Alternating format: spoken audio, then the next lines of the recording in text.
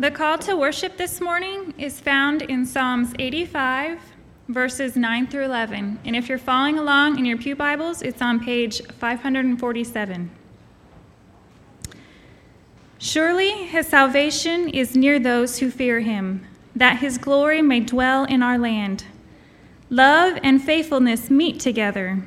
Righteousness and peace kiss each other. Faithfulness springs forth from the earth, and righteousness looks down from heaven.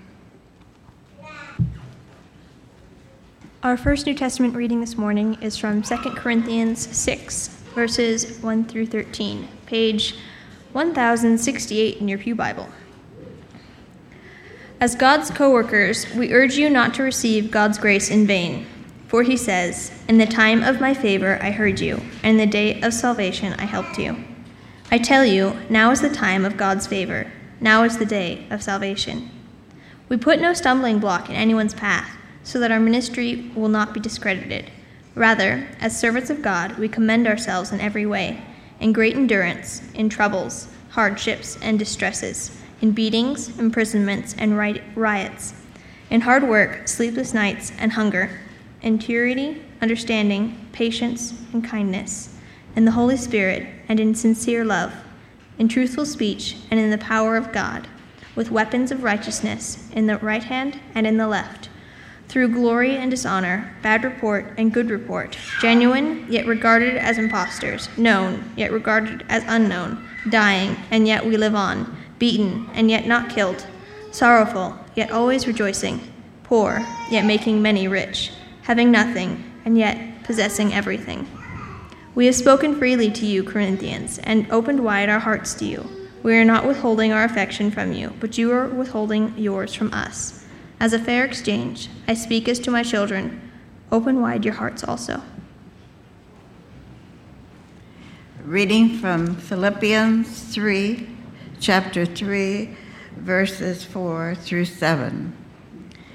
If any other man thinketh that he hath whereof he might trust in the flesh, I more, circumcised the 8th day of the stock of Israel, of the tribe of Benjamin, and Hebrew of the Hebrews, as touching the law, a Pharisee, concerning zeal, persecuting the church, touching the righteousness which is in the law, blameless. But what things were gain to me, those I counted loss for Christ. Good to see you here. So many of you are back from vacations, exciting places. Wow. I guess I can't say anything. I had a sabbatical this year. Would like to say I'm jealous, but I guess I can't even say that, although it's true.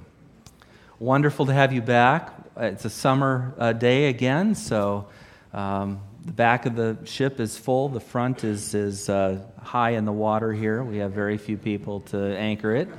I'm doing my part from the bow here, but good to have you here. And it's good to remember why we're here in terms of the message and what things are all about. We've been talking about a big word. I love this word. I want you to say it with me. Ecclesiology. Ecclesiology is the study of church. It's the doctrine of church. It's a big word. It comes from the word ekklesia in the Greek, which means gathering. And for those of you who speak Spanish, how do you say church? Iglesia, right? Which is ecclesia. It's the Spanish version of that Greek word, ecclesia. So Iglesia Adventista del Séptimo Día is the Seventh-day Adventist church in Spanish. That's how we say that, okay? So this word really talks to us about what does it mean to be the body of Christ. Because for those of you who haven't been with us week to week, or you've been here for some sermons but not others, since I got back from my sabbatical, May 1, we've been looking at 3 questions in one form or another. And if you're tired of hearing them, good. I hope you get so sick of them you can repeat them in your sleep. That's what I'm looking for.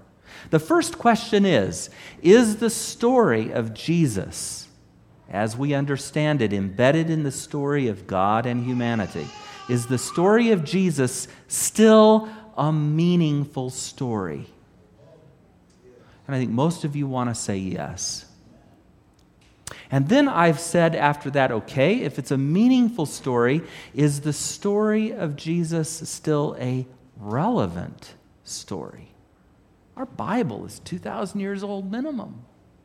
We're talking about other cultures and ancient times and places. We have different values in our culture now than we had 30 years ago or 50 years ago or certainly 200 years ago. Is this still a relevant story? And again, I think most of you want to say yes. You're here, aren't you? So I'm going to take that as an affirmative for most of you anyway.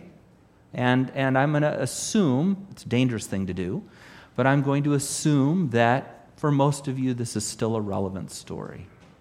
And what we got to work on collectively is how we can understand it in even more relevant terms. How can we make it even more powerful, real, and meaningful for our own lives day to day? Which brings me to the third question, which is this story, which we say is meaningful and which we claim is relevant, worth organizing our lives around? Now that is where the rubber meets the road. That is a very difficult sort of piece to grapple with. Because what does it look like to say the story of self-sacrificing love is the way I want to organize my life? How do we parse that out in terms of all of the different roles that we play in our daily lives, all of the different duties and tasks that we accomplish? How is it that we live out self-sacrificing love in our daily life, in our Christian walk? And so we've been talking about reflecting the person of Christ collectively a bit in what it means to be a church. And this is why I asked you earlier to read my letter. I probably don't praise you enough. I should do that more. I am just so humbled and touched at the generosity this church has shown this summer in the various causes that we have talked about. You supported Islamic ministry. You have supported people in prison who've done things that you don't like and agree with, and I don't either, getting Bibles for free. Because you believe that if they can read that story, if they can get a hold of that somehow, it could change their lives. That they might be able to reorganize their lives around the story. So my sermon title today is You Are the Story. When Christ has imaged himself in the church, the body, and when you are the body and you act like the body, you are the story. You become the gospel. By your generosity, and there are many other ways to be generous, in your time, in your volunteering, in your support of one another here. We've talked about some of those pieces before, but when you take on the body of Christ and take that seriously and act like the body of Christ, you become the story of Jesus to the world. I don't know how to put it more succinctly. And so what a pleasure this morning to gather and worship. What a delight to know that so many of you have been willing to support this body in one way or another. Well, we're not connected to the Whitkey family directly, but Christy Guy is working there. Diane Whitley worked there last summer, part of our connection. Brennan has transferred his membership to Walla Walla, not because he doesn't want to be a part of you, but because he wanted to be more involved as a student up there, and he's going as a student missionary, and you've expressed support. I just mentioned the prisoners. I've mentioned the Farsi ministry. I've mentioned these things. The body of Christ.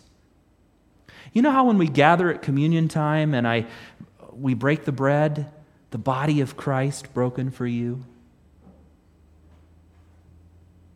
That's communion that speaks of community, that pulls us to something meaningful and deep, something that we have actually funded, not just with money, but with our time and our lives and our energies.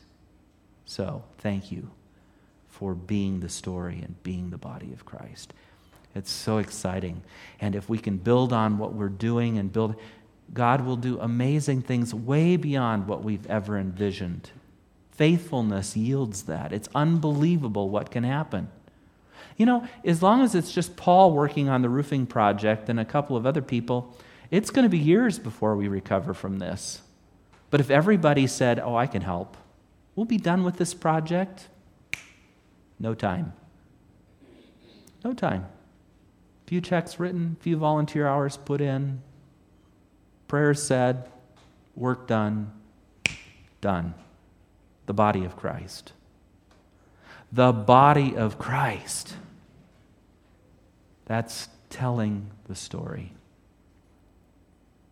Now, there are several ways in which the story gets told too in Scripture, because our witness isn't just corporate and it isn't just internal. Our witness is to the world. Last week, I made a startling revelation because it's a difficult one for me. I said that I believed that witness actually had to involve word. Oh boy.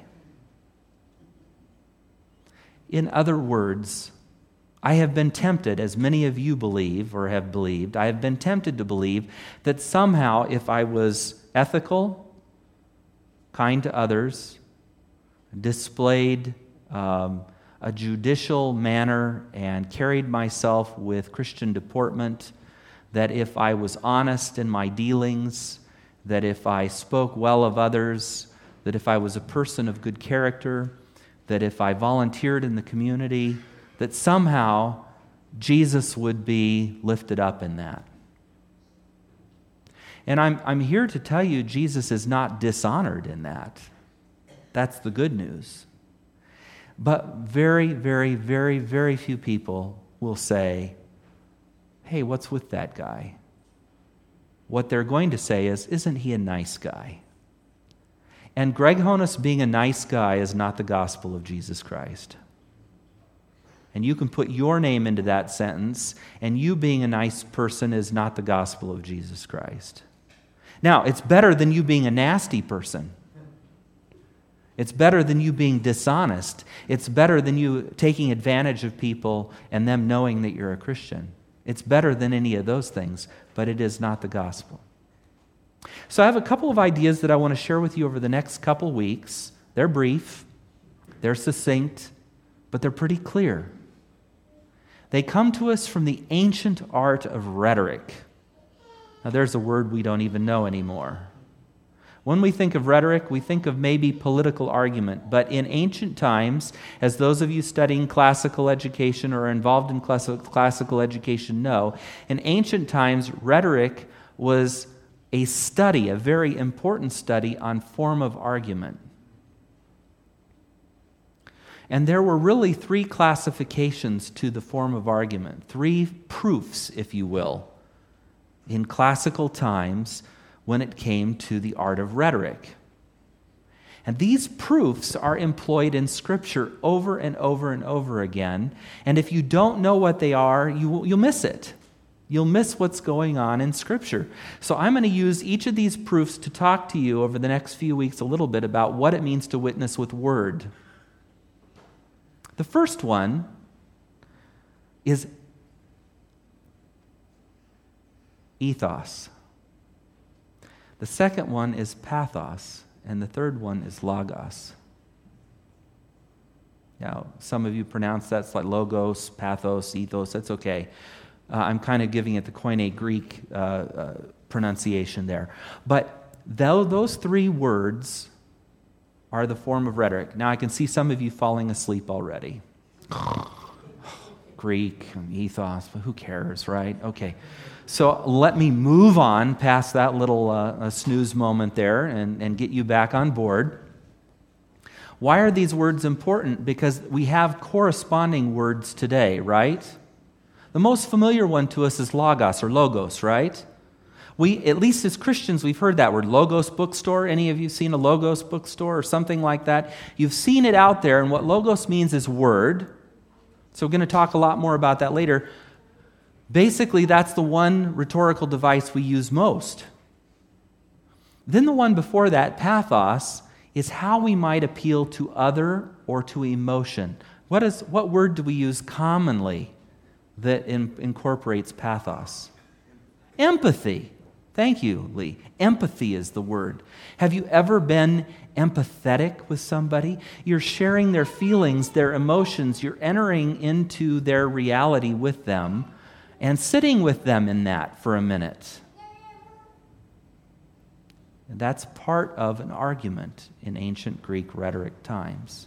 The first one, though, is ethos, and I want to spend a minute here because ethos has to do with the argument of character. Let's go back to my children's story. Argument from character is designed to bolster support for what is said. Now, we've lost this in this culture. We've lost it. There was a time when being mayor meant that if you said something, being mayor added to the credibility of what you said. Nowadays, it diminishes the credibility of what you said. Oh, he's just a politician, we say, which means that he's a liar and a cheat automatically. Okay. Pastors, same thing. Used to be able to say, this is what the Lord says, and now people go, oh, really? Oh, really? Too many scandals, right? Too many scandals. Money stolen, lifestyles lived that are outrageous, prostitutes solicited, affairs had, homosexual engagements made. The ministry has taken a hit in the last 50 years, especially the last 20, 25. So when a pastor speaks anymore, especially in the public sphere, it's no longer assumed that he or she has integrity, no longer assumed that positionally the fact that they've risen to that role in the body of Christ and in the community means that they have any credibility. It's no longer assumed. Those would have been in past times arguments from ethos. Character. The way in which character becomes an argument that supplements word. Jesus used this. Let's just review a quick few times. At his baptism, for example, when Jesus is baptized, a voice comes from heaven that speaks, "This is my Son, whom I love. With him I am well pleased." There are those who hear this voice. So God the Father becomes a witness, a testimony to the person of Jesus and who he is. And the Spirit appears in the form of the dove, Scripture says. And Jesus, though sinless, is baptized by John. And I've discussed this with you before. I believe he needed to be baptized by John, not because he was sinful and not because he needed cleansing, but because John was the greatest prophet of his day. And John becomes one of the witnesses that gives Jesus authority and proof. John is a character witness for Jesus. Here comes one who, though younger than I am, is greater than I am. That doesn't mean much in our culture, but if you come from a culture, say, in China or Korea, you understand what that means. An older brother is an older brother, even if he was only born 2 minutes before you. You have a different word for older brother than you have for younger brother. Entirely different category. Elders are respected in traditional cultures because those who come before are more important than those who come after. That's just the way the structure of the whole society is built. We're a youth culture. We discard the old and we embrace youth and pursue it with everything we've got. Hey, I'm ready to have my teeth whitened and my waddle diminished, and I'd like to look 30 again. Anybody with me there? Or am I just vain all by myself? You better raise your hands, or this... Oh, shoo. Okay, good. So it's not just me. This is part of our culture, see? But in a traditional culture, the one who comes before is superior. And Jesus, John should have been the superior. He was the prophet. He was the cousin born before Jesus. He should have been Jesus' superior. And what does he say? I'm not even worthy to untie the sandal of the one who's coming. I'm not even worthy to be a servant to him. And John the Baptist has to actually humble himself to be the baptizer. And Jesus is blessed in this moment from above and from John the Baptist. This becomes part of the credibility of Jesus' argument. This becomes part of his credit card, if you will, his credential, as he goes forward in ministry. When we get to John chapter 7, about 8, actually last part of 8, the first part is that story of the woman caught in adultery, which is not in the earliest of manuscripts, but the latter part deals with the authority of Jesus and the way that's being questioned. And there's a whole argument about Abraham. We are Abraham's children, the Jews say. And Jesus says, yes, if you were Abraham's children, you would know me and you would love me. If you were sent of the Father, you would know me and love me because I'm sent of the Father. Character arguments, ethos. But Paul does these probably the most blatantly and the most succinctly and the most frequently and perhaps even the most effectively. I shared 2 of them with you in the texts that were read today. But let's go back to those because so often in the early moments of our worship, we're distracted. We're settling our kids in. We're fidgeting with the hymnal. We're trying to let go of the fight we had on the way to church in the car. Oh, and if your family is like mine, that does happen from time to time. We're trying to recover from the week. We're trying to wake up. We're trying to do all these things. And so we miss sometimes the words of Scripture as they come to us. And worse, when we read these Scriptures, many of us judge Paul harshly. I don't relate to this guy. Why does he say all this stuff? Why does he always talk about himself? Why does he build himself up? It's a good question in today's culture. Shouldn't he be more humble in his approach?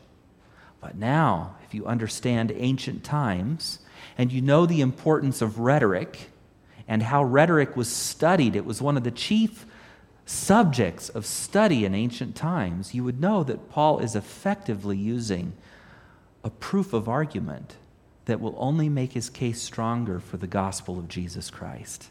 It's not about him in the end. Let's take a look at these passages.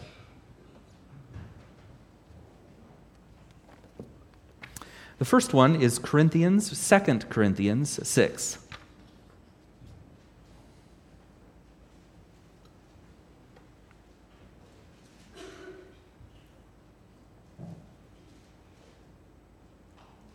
I'm going to start in verse 3. This is Pew Bible, page 1068, for those of you who are using a Pew Bible this morning.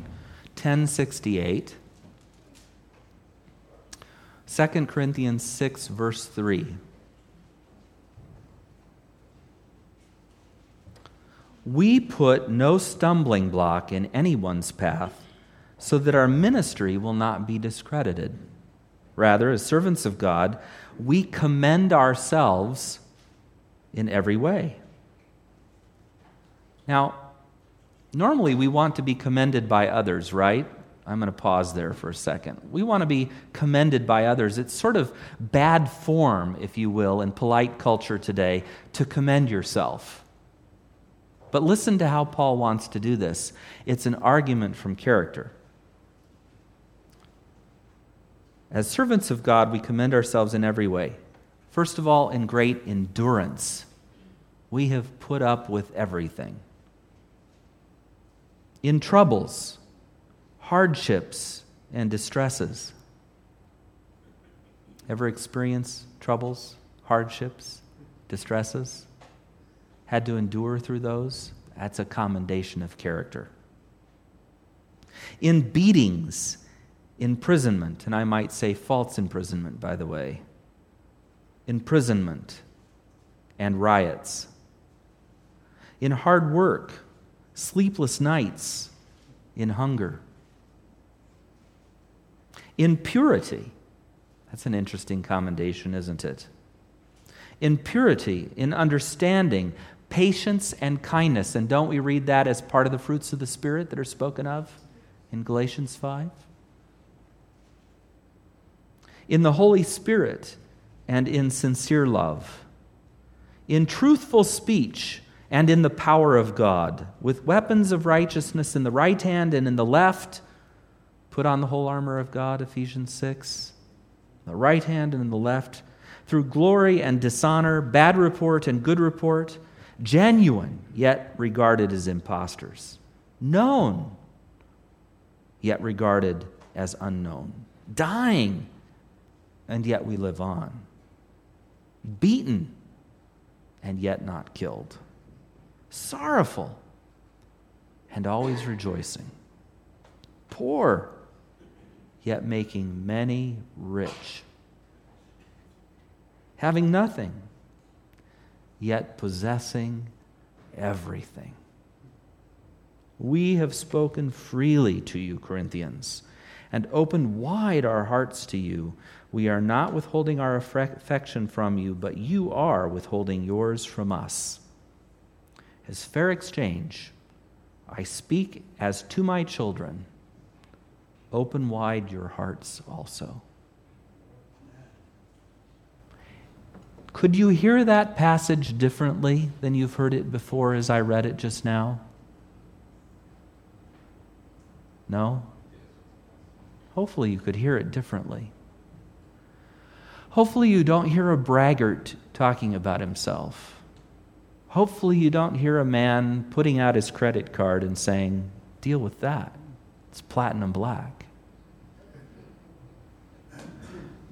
Hopefully what you see is a person who has adopted a motif, or not a motif, adopted a character, a way of being in the world that lends credibility to word and is itself word.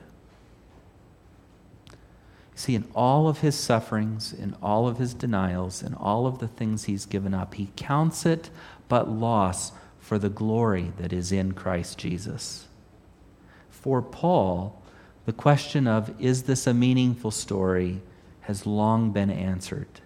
For Paul, the question, is this a relevant story, doesn't even enter into his mind.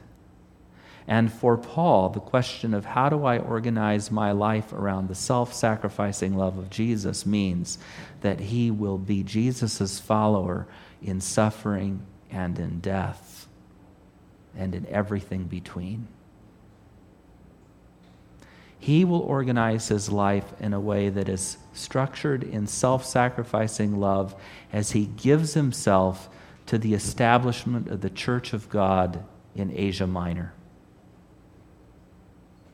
Body, life, ecclesia will be important for Paul.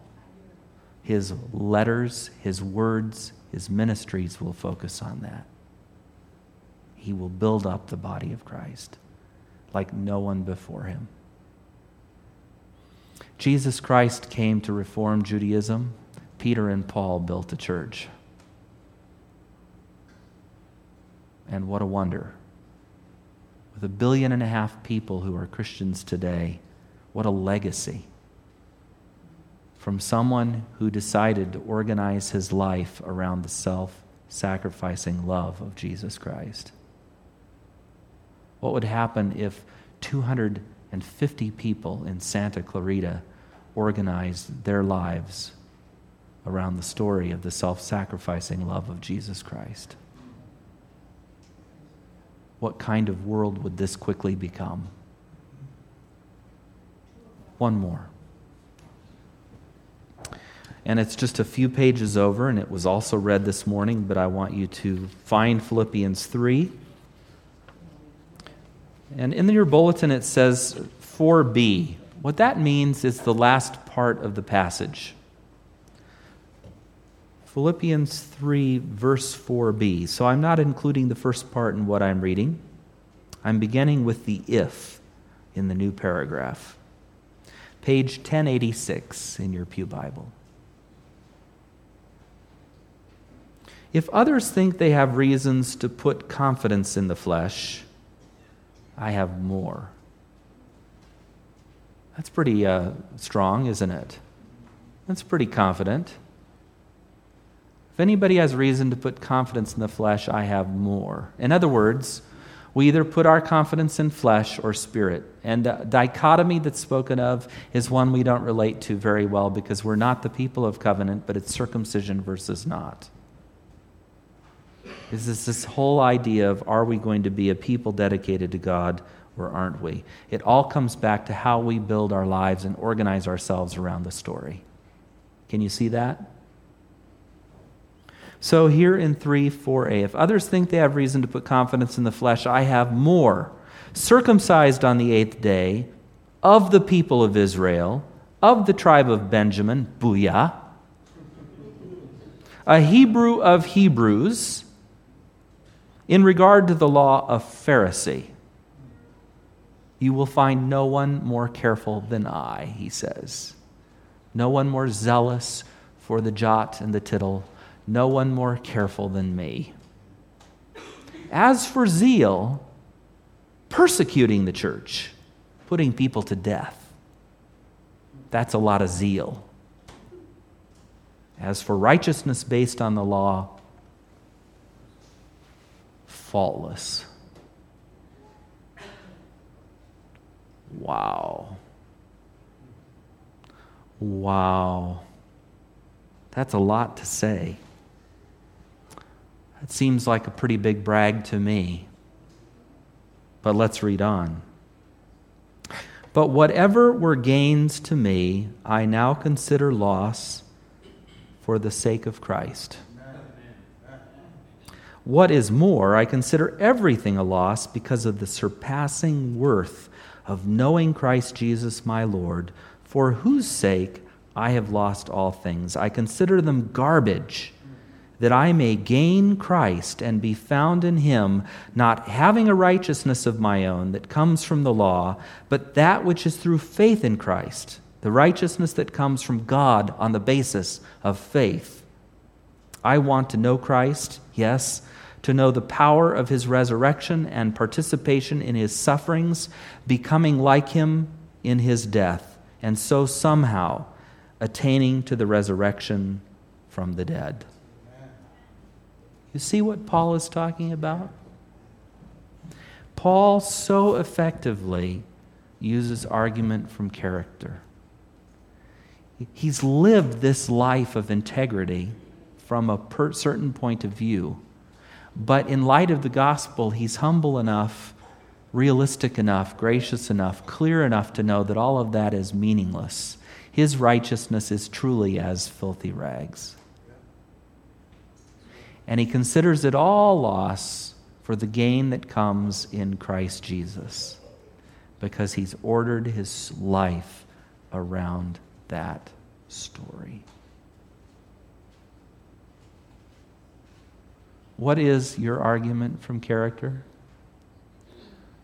How does your ethos add to your word, your logos? How does your ethos, what you've endured, what you've given up, what you've encountered, what you've put forth, how does that reflect the priority of organizing your life around the story of Jesus? Only you can walk that walk. And only the rest of us can share and support you in that. And I want to be part of that. And I thank you for engaging this text and this journey with me, because I can think of nothing more important for us to engage at this point in history. The world needs people who don't say they're Christians, but who say they're Christians and live like they're Christians, who have the character of Christ and are willing to engage the suffering of Christ. This is where we're headed. This is the world we're being engaged in, and the world will be increasingly part of and called to. And so I would bless you as you think about this, as you pray about this, as you process this, as you let God's Spirit move, teach, instruct, guide, as you help us come to some kind of understanding corporately of what we can do, of what it looks like to be this body of Christ, not just in word, or deed, but in every way imaginable. Let your character be the ethos, the argument that persuades somebody that the story you tell is worth organizing their lives around. And at this time, I would like our deacons to please step forward. There are many giving targets. Your offering envelope explains a number of those. And I would be delighted if you would respond to the call of God again today and support your church. Thank you. And so, Lord Jesus, may we proclaim your saving grace, yes, in word, and with conviction and emotion, but also through all that we endure, what we give up, because it's nothing compared to the glory and majesty and wonder and grace of you. Amen.